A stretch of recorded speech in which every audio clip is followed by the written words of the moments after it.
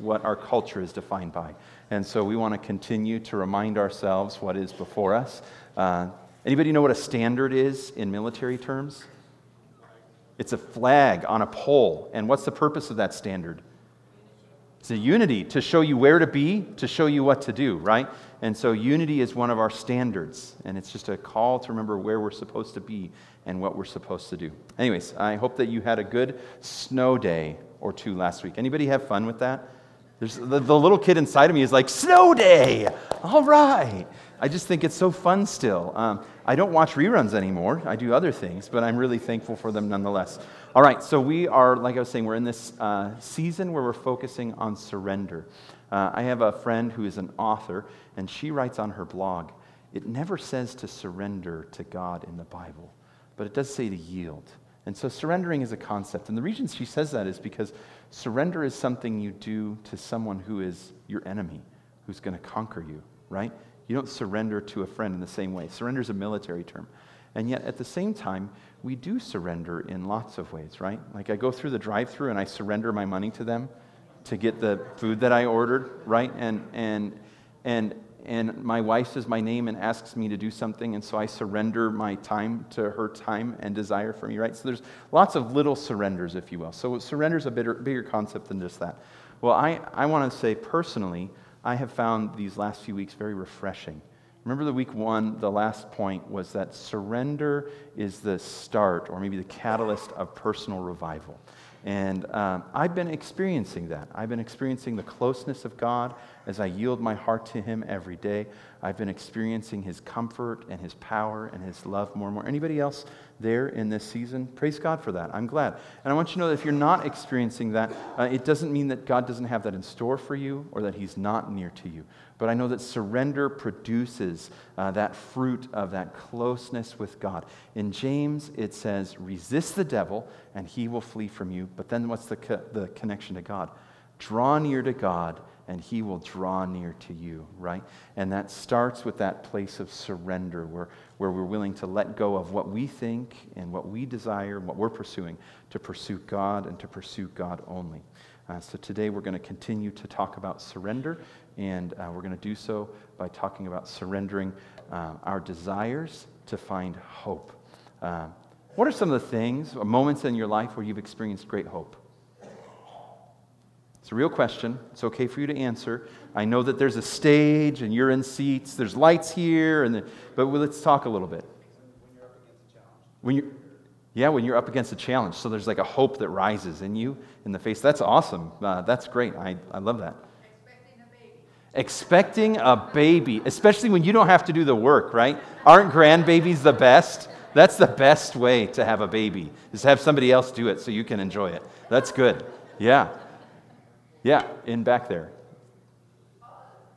The compelling urge to start going to church again this morning. Okay, hope and the compelling urge to start going to church again this morning. Okay, great. Any other times where you've experienced hope, Doug? When young ladies like this morning surrender their life. Oh, man. Amen. Yeah, the power of hearing a testimony from somebody else, sharing their hope in Jesus Christ. Yeah. That ignites hope. Yep. Yeah. You know, it's kind of funny because each of us, we know hope. We are made for hope. Hope is talked about as a necessary ingredient for life. Hope is like oxygen. Hope is like food. Without it, you feel like you're gonna die. When we're little, our hopes are really little. I remember the hope of an empty cereal bowl and a box full of Cinnamon Toast Crunch. Do you remember those hopes? Those little hopes. I remember the hope of Christmas Eve. I remember the hope of recess. Remember the hope of recess? You're looking at the clock. Why? Because your blessed hour is about to come, where it's your time and not her time, right? Even if you liked her, it was different to be outside. Or him. Maybe you had a guy teacher. That's like 3% of them. So you know hope. We all know hope. In fact, just talking about it, can you just feel? It just feels good. It just feels good to think about hope and talk about hopeful things. But then we also know hope that didn't happen, that didn't come to fruition. We know letdown, and we know pain, and we know disappointment, don't we? It's ironic that we love to talk about hope, but we have a hard time talking about pain and disappointment. And yet both are a part of life, and both can be good. Did you know that? That both of those things can be good. Well, today we're going to talk about both hope and disappointment and what God wants to do with those things. So let's take a moment and ask him to work in our midst. Father, thank you so much for this church family that you're gathering together. Lord, you delight in them, and you've poured just a little bit of that delight in me. Father, as we come on Sundays and gather, I have hope because their faith and their faithfulness encourages me. Father, would this time together not be just about us, but especially, Father, would it be about you? Would you be working in our midst? Teach us, grow us, transform us, Father. Lord, we're willing to repent and yield and submit. So we ask that you would work in our midst and grow a greater hope in us, Father. In Jesus' name, amen. So a couple of scripture verses to think about and meditate on as we talk about hope. Psalm 121 is a psalm of hope. It's a song that calls us to worship. It says, I lift my eyes toward the mountains. Where does my help come from? My help comes from Verizon. No. My help comes from the Lord, the maker of heaven and earth. Amen.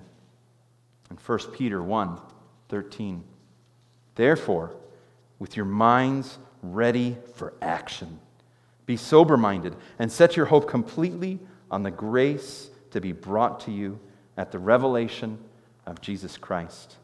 As obedient children, do not be conformed to the desires of your former ignorance, but as the one who called you is holy, you are also to be holy in all your conduct.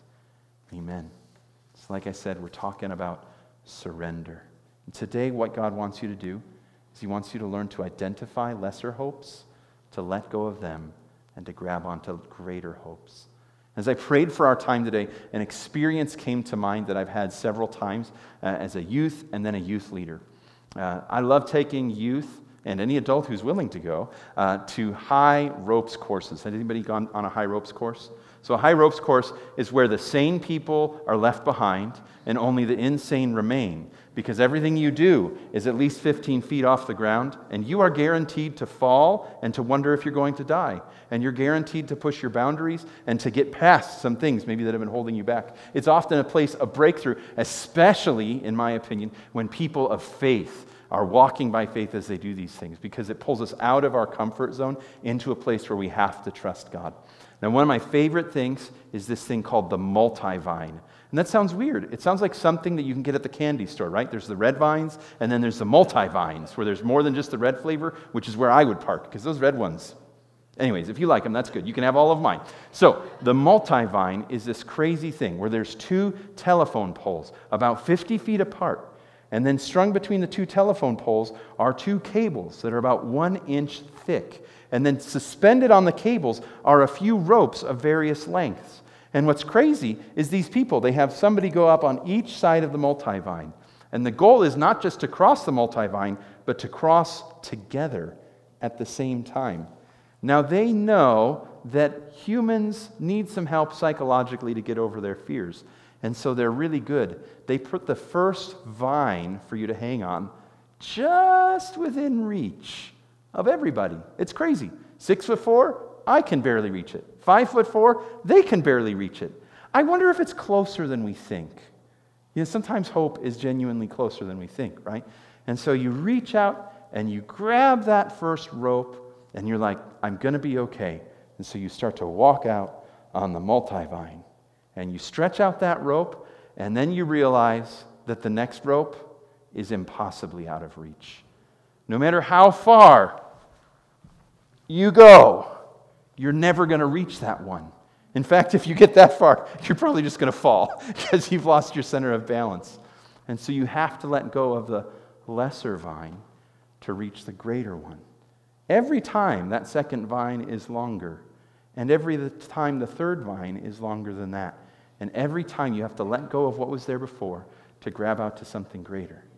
Now, what's really crazy is everybody always meets in the middle. And in the middle, everybody has to let go of everything and just walk by faith in that place and cross together.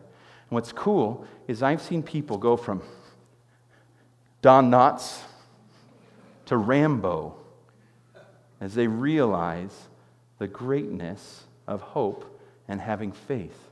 It's really powerful. But the truth is that we all have hope that we hang on to.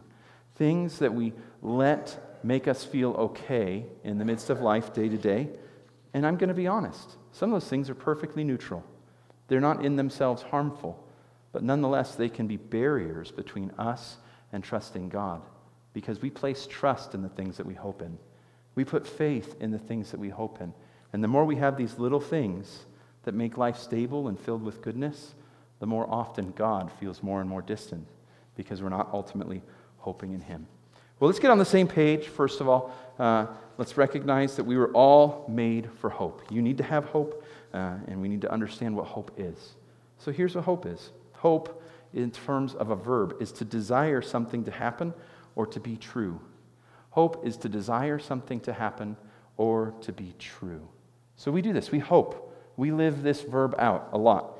Notice that it isn't necessarily just something to happen. It's this idea that something might be true, that it's okay. Have you met people who hope in things that you know aren't true?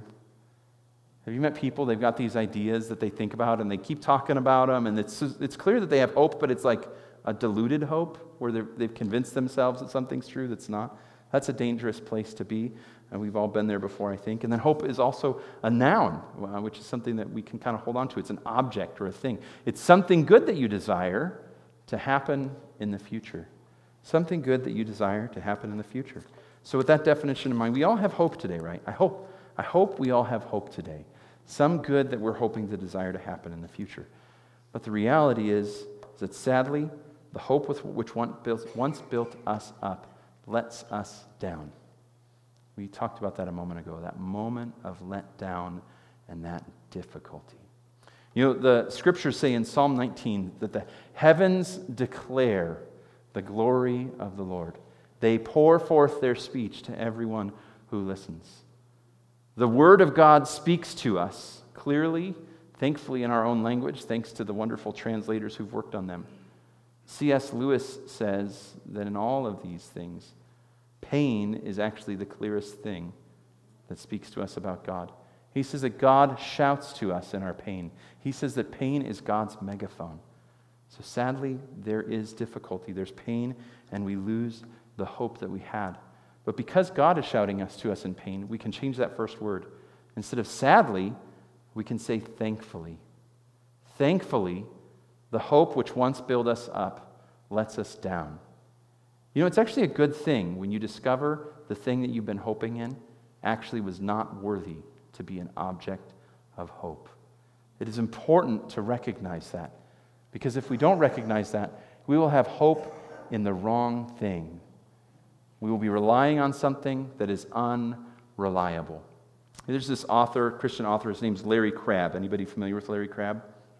Larry Crabb wrote, when I first read it, what I thought to be the worst marriage book I have ever read as somebody who counsels people who need help in their marriages. It's called The Marriage Builder. It was not a very helpful or hopeful book. Within the first 3 chapters, he basically said, listen, your spouse is terrible. You can't rely on them. If it's up to them, your marriage is sunk. If it's up to you, your marriage is over. You have a problem because you've been relying on your spouse.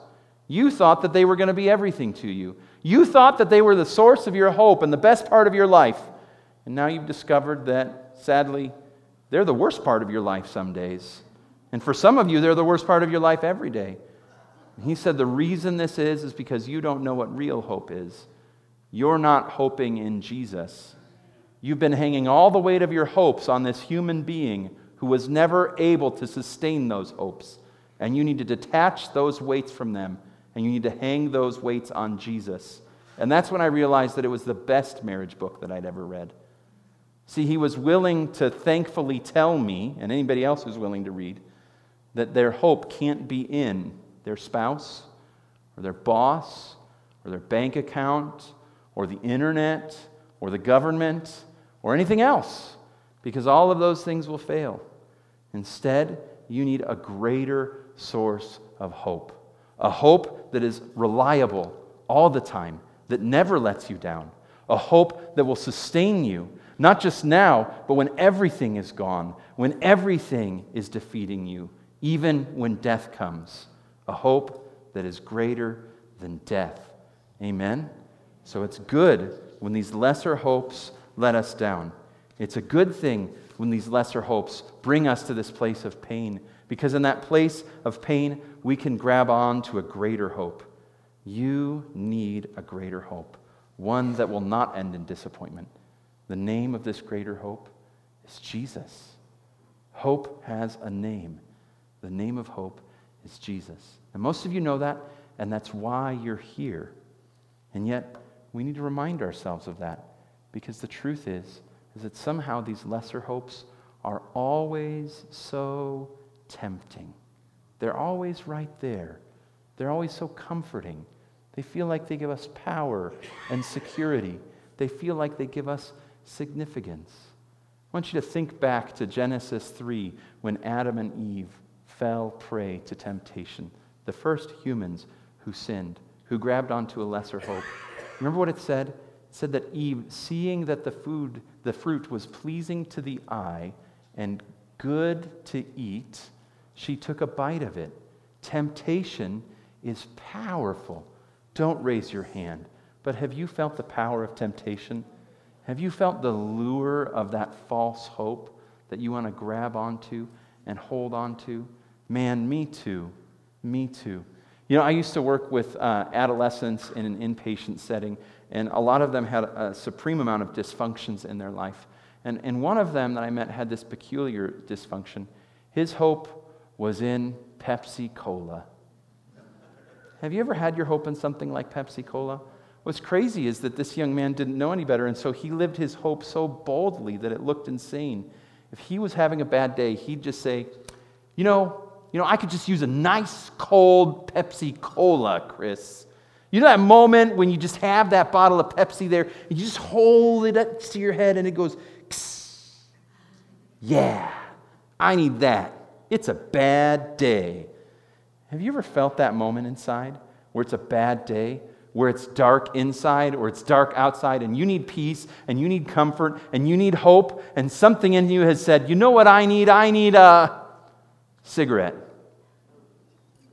a drive to the beach, a Bud Light. Well, not a Bud Light now, because you're a conservative.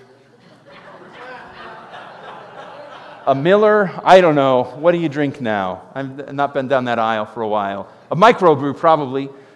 I need a good TV show, a chocolate bar. I need to call my friend and let her know and hear her news too.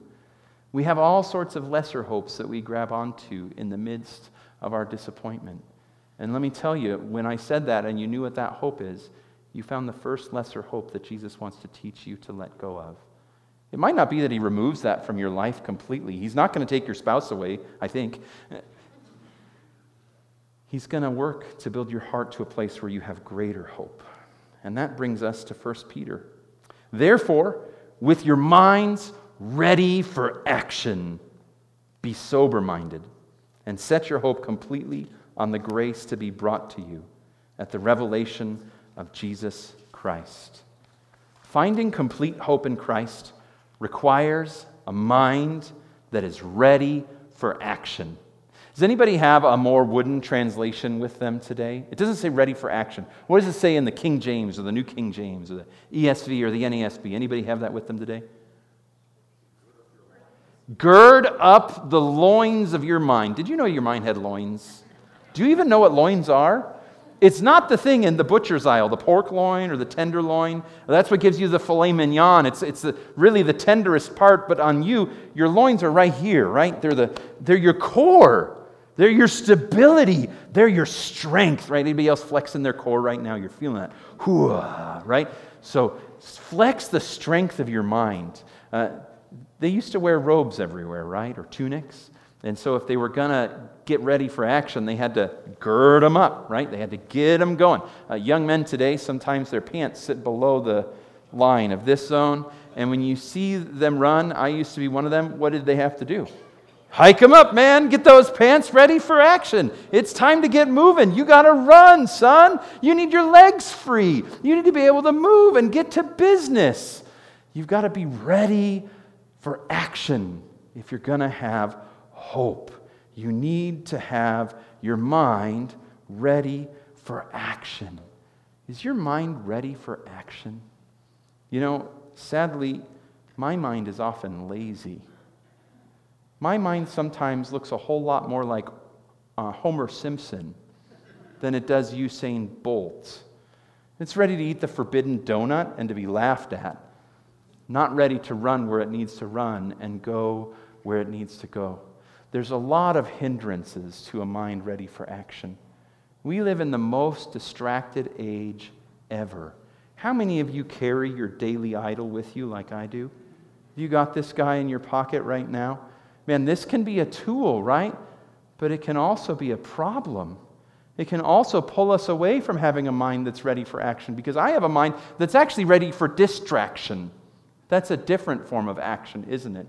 It's a mind that's pulled into the dead ends of life, and some of them are super innocent, like kitten videos, but some of them are super destructive, like death scrolling on Facebook, or doom scrolling, that's what they call it, where you're just stuck, and you want to escape, but you're just stuck looking at the things going on there. We need to discipline our minds to be ready for action, to take action. You know, my kids, if the TV is on, nothing else is on in their brain. Have you noticed that about kids? Have you noticed that about adults too, though?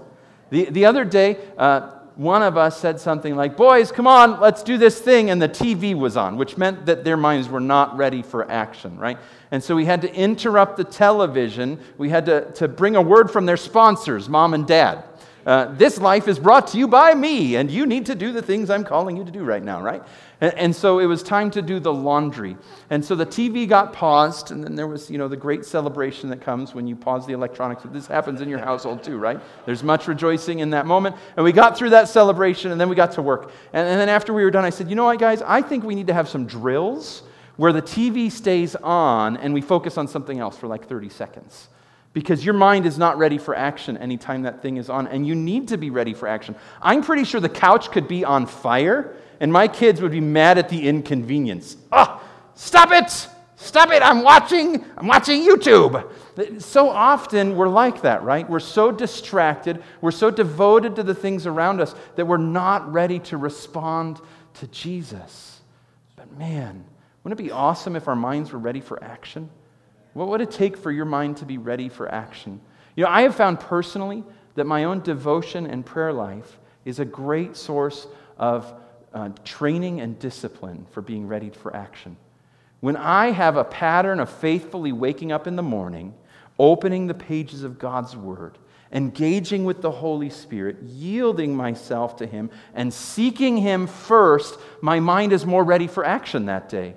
I have put away the distractions of life, and I have grabbed a hold of the greatest hope. But then I find sometimes that focus wanes, and by lunchtime I'm ready for some different action, some food, and my body is crying out, and it needs sustenance. But in that moment, if I can weave in some of that interaction with the Lord, a prayer of thanksgiving and gratitude, blessing God's name for His goodness, and a reminder over my body that you are not what sustains me. He is the one who sustains me. I continue to be ready for action. You have to choose a course for your day that puts you in a place where you are ready for action. It is a choice that you have to make, and it's a choice that you can make. And what's amazing is when you decide to be ready for action, the Holy Spirit is right there backing you up, strengthening you. He's flexing the loins of His mind towards you. You are His priority, and He wants to strengthen you with His might so that you can be strong and courageous in Him. Next, finding complete hope in Christ requires being sober-minded. Therefore, with your minds ready for action, be sober-minded. Be sober-minded. Isn't that interesting? I find that an interesting translation. They didn't go gird up your loins. They did be ready for action. But then they grabbed a hold of be sober-minded. That's really what it is. Have a mind that is awake. What is it like when somebody isn't sober? Have you hung around with many not sober people? Yeah, foggy, slurred. Say it again. Dull. Yeah, they think they're pretty sharp sometimes, though. Let me tell you something, brother. You got it figured out. You listen to old Chris here. You've been in those conversations. You've been thinking, man, I've seen pencils that are unsharpened that are better than you right now, right? Yeah, so they're dull, they're foggy, they can be conceited, they can be puffed up with themselves, or they can be, desolated. Life is terrible in that moment. They're not being driven by themselves, are they? They're being driven by something else. That's what we're talking about, being driven by something else. This is not a Dare commercial. This is not just saying don't do drugs. By the way, don't do drugs, okay? We'll just they'd make you dull, all right? Don't do drugs. But this is beyond that. What other things can cause us to lack a sober mind? Distractions, that's right. Your mind is just bouncing around. I've had those days where I just bounce from thing to thing to thing, where there's hardly a moment to think and get centered, and I'm not sober-minded by the end of that day. I am reeling from the busyness. I walk in the door, and my wife's like, what's going on with you, right? Because I'm like a squirrel with a rocket on its back.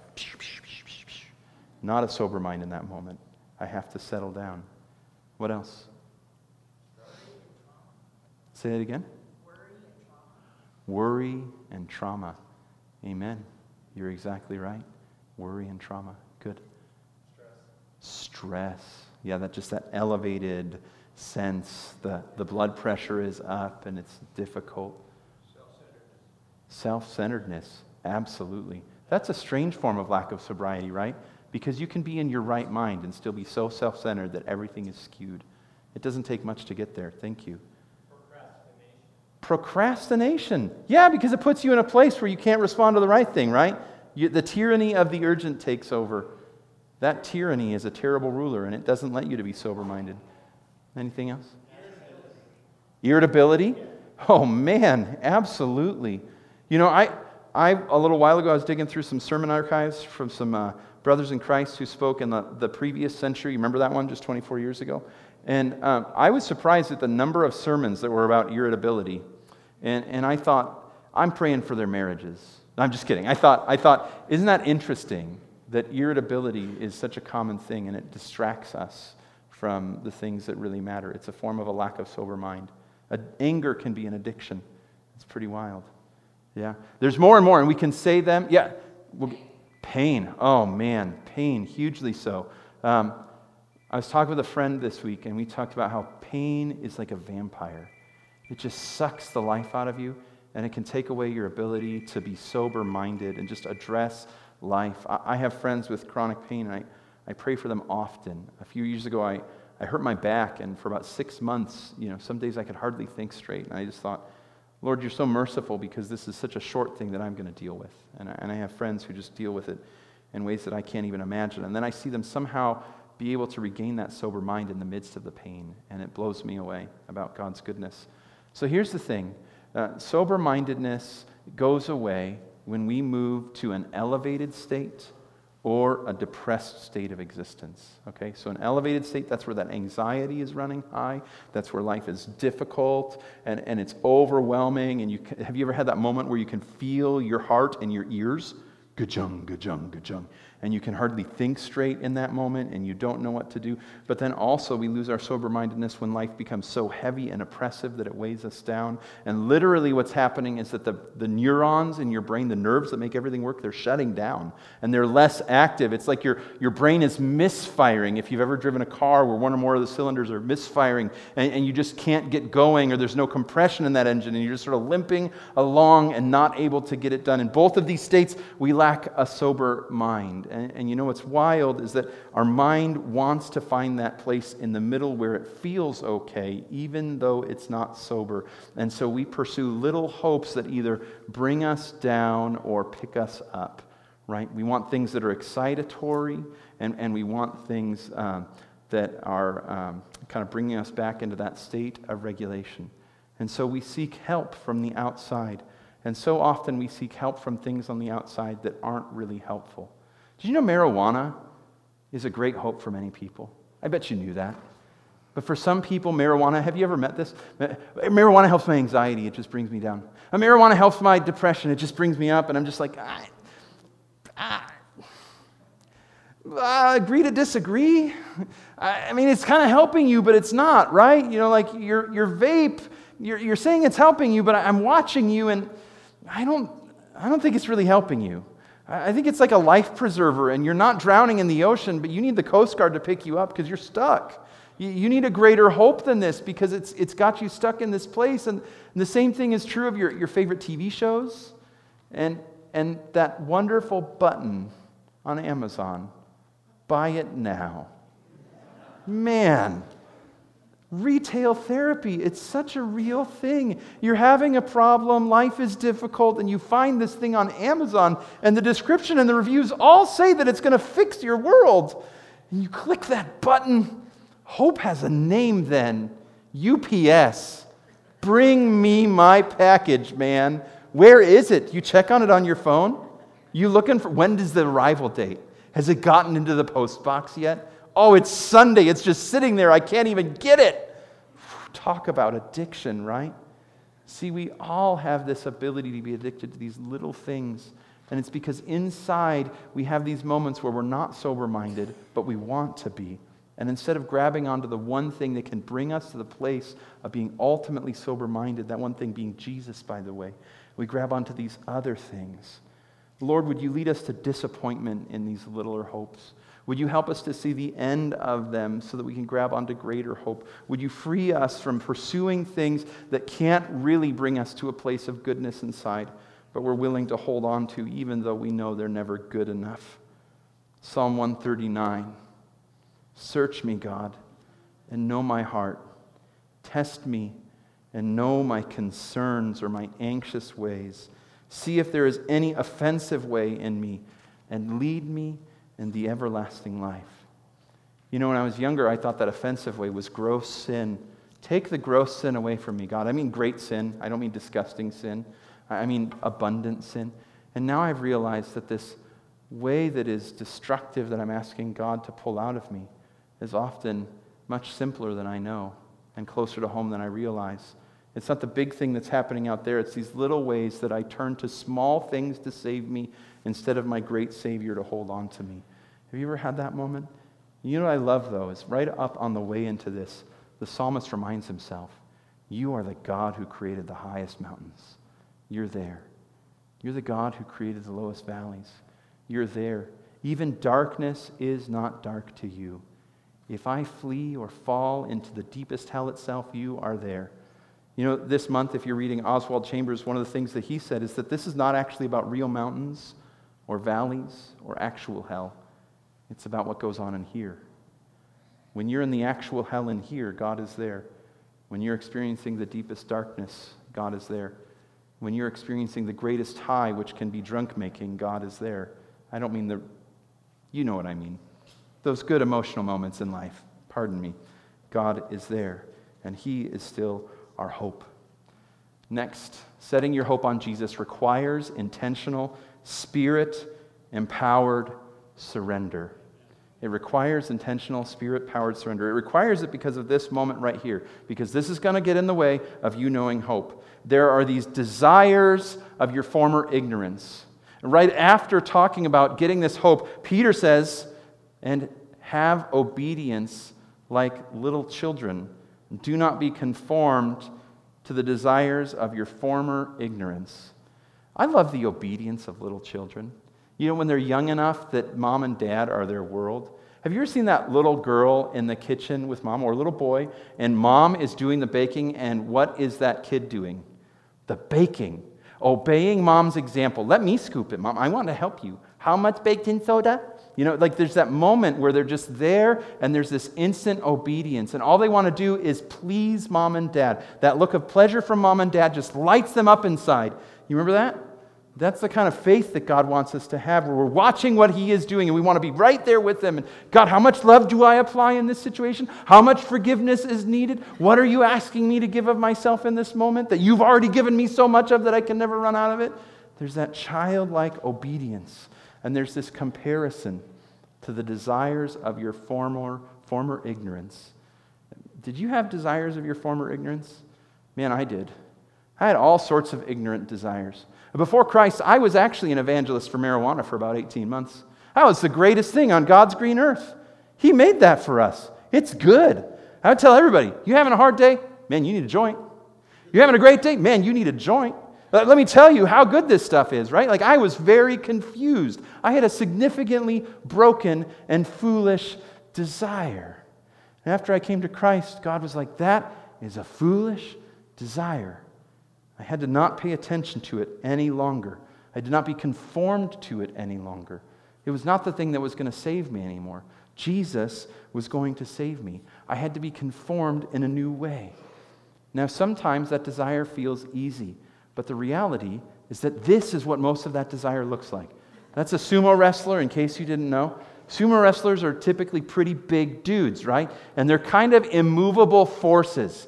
And they're difficult and challenging. And some days we think that this is what's going on inside of us. There is the great desire, but there is me, and I can take it on. Have you ever had that moment spiritually where you're like, I got this, Jesus. Hold my beer, Jesus. I'm going to take care of this right now. I can do this for you, Lord. Let me show you how great I am. The reality, though, is that it's actually like this. I'm the one on the right. You probably are too. Those former desires can be really great things.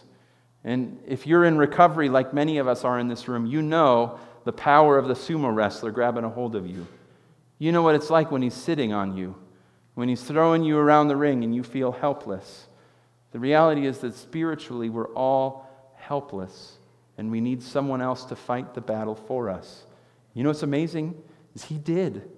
It says that Jesus defeated the power of sin and death. It says that He disarmed the spiritual enemies that are facing you. He put them to shame publicly. It says that He nailed the charges against you to the cross so that they're not charges against you any longer. You don't have to let sin reign in your life because Jesus is reigning in your life. You're not under sin's power anymore if you put your faith in Jesus Christ. You're under Jesus' power. This is why Paul is so abundantly clear over and over again. It's the Spirit of the resurrection that is living in you. It's the power of God that is towards you. Take a breath. God's power is resting in your life right now. It's power to overcome. It's power to abide in Christ. It's power to defeat those former desires, the lusts of your flesh, the ways of ignorance. The solution is Spirit-empowered surrender. Paul says this in Galatians, I say then, walk by the Spirit, and you will certainly not carry out the desires of the flesh. That's what it takes. Walking by the Spirit. Walking according to the Spirit's will. Walking according to the Spirit's power. How do we find that out? We find it out in the written Word of God. You have your Bibles with you, physically or digitally. That's the word of life to you, man. That's God's note to you. It's His basic instructions before leaving earth. It's how He wants you to live. The truth of life is in there for you. But it's not just supposed to be in there. It's supposed to be in here and in here. It needs to go from being the written word to the word lived out. It needs to go from being the logos of God to the rhema of God, powerfully moving in you, spoken in your life and lived into your life through the power of the Spirit in you. Amen? The Spirit can work this out. You cannot work this out on your own. And then Peter says this, Therefore, with your minds ready for action, be sober-minded and set your hope completely on the grace to be brought to you at the revelation of Jesus. Wait a minute. Keep doing this to myself, guys. Surrendering to Jesus connects you to the reality of ultimate hope, the greatest hopes, right? Setting your hope completely on the grace to be brought to you at the revelation of Jesus Christ. You know, our issue is that we're not willing to have greater hopes, bigger hopes. We want hope for right now. We want the solution for the problem today. And what's amazing is we live in a time where there's so many solutions. Life is pretty easy for us in America. I don't know if you know that. I know that it's hard many days for a lot of us, but gosh, it's so comfortable. You know, the other day, the heat wasn't working right, and so we had to go to sleep when it was 62 in our bedroom. It was so rough. So hard, right? We have these little issues, and they feel like big issues, but the reality is that we're incredibly spoiled with how easy life is. And so we forget that we need an ultimate hope, a greater hope. See, the problem is all of these little things that sustain us, they're going to run out. They're going to run out. You know, as a pastor, I've sat with people who are in deep despair as they're dying. I've sat with people who are hard-hearted and angry but unwilling to call out to Jesus. And I've sat with people who realize that all of the little hopes of life ultimately haven't really panned out, but there's one hope that has, and his name is Jesus. They're in a situation that should be defined as hopeless, the dead end of life, death itself. But instead they say things like this, and this death is just a doorway into my everlasting life. I'm about to experience the greatest transformation that I have ever hoped for. That's my translation into glory. I'm about to breathe my last here and have my first there. And they have this great and ultimate hope, the hope of Jesus. See, this life, this thing that we're living right now, it's not made to last forever. It's temporary, but there's a greater life coming. And each of us are going to experience that at the revelation of Jesus. A good chance for most of us, it's going to be when we close our eyes for the last time here and open them in glory. For some of us, there's a chance that it might be when Jesus comes back to receive his own unto him before the last days begin on this earth for real, right? But there's this revelation of Jesus that is coming. In 2 Corinthians, Paul says this, our light affliction, which is but for a moment, is working for us a far more exceeding and eternal weight of glory. While we do not look at the things which are seen, but at the things which are not seen. For the things which are seen are temporary, but the things which are not seen are eternal. Don't put your hope in temporary hopes. Let go of them. They're lesser hopes. Take hold of greater hope. Take hold of ultimate hope. Take hold of Jesus. You were made for hope, and that hope has a name. His name is Jesus. So I want to ask you today, what small hopes are you holding on to? What are the things that you're setting yourself on, your hope on, that you think are holding life together? What are the things that you hope are making the day better? You can't find it in a glass. It's not on TV. It's not over the phone. It's not on the internet. The only hope you ultimately need is Jesus. And so he's asking you today to surrender these little hopes, these lesser desires, so that he can give you the greater desire. It says in the Psalms that those who trust in the Lord, that he gives them the desires of their hearts. It's kind of a double entendre, because I learned that when I trusted in the Lord, he gave me new desires in my heart. And he fulfilled those desires. And they were greater than any other desire that I could ever hope for. And he'll do the same thing in you if you'll let him. Let's pray. And Father, we have this complete work in Jesus. He died on the cross for us. He rose from the dead, and he offers us everlasting life. And we have this ongoing work in Jesus, where he's changing us and transforming us and empowering us. Father, each of us knows hope, big hope and little hope. And each of us knows despair, big despair and great despair. Father, we want to surrender these little hopes and great hopes that are not of you. We want to surrender our despairs, no matter how great or how small, because we want you. And so we yield our hope to you, Father, and we yield our desire to you. We ask that you would form in us greater desires.